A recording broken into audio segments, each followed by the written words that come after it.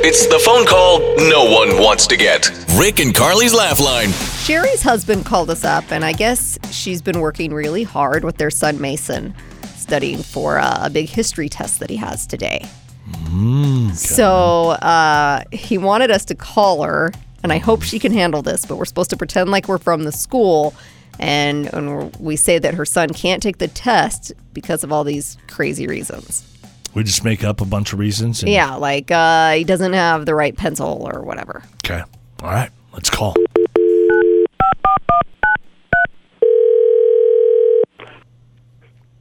Hello?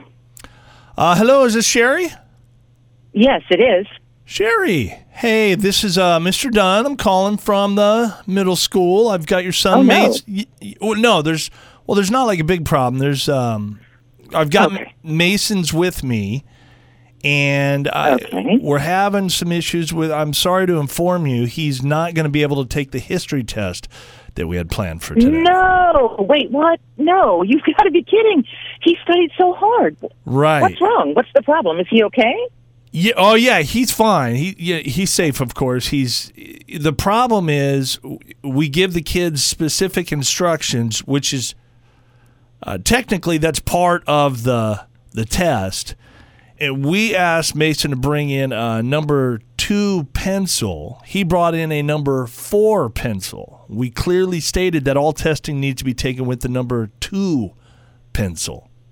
Okay, I'm really sorry. I didn't even know number 4 pencils were a thing. But I can bring him a number 2 pencil right now. We live really close. Yeah, it's too late for that. Plus, he's also not dressed appropriately.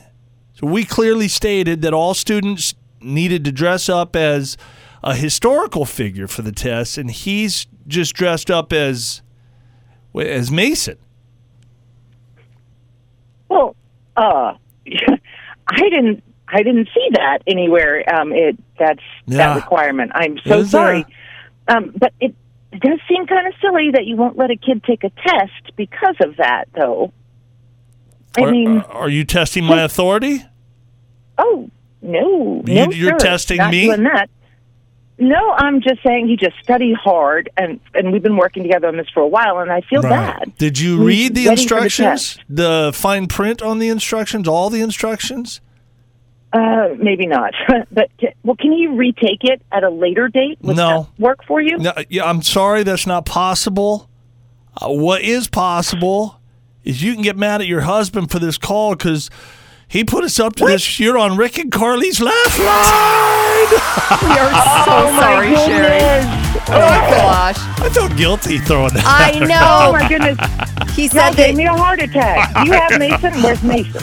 He's fine, right? No, Mason's at taking school. This test? He's probably acing it right now. That's my guess. I hope so. My goodness. I am going to serve bologna sandwiches to somebody for dinner, I can tell you that. Oh, my goodness. Thank you. Rick and Carly's Laugh Line. Every morning at 7:25.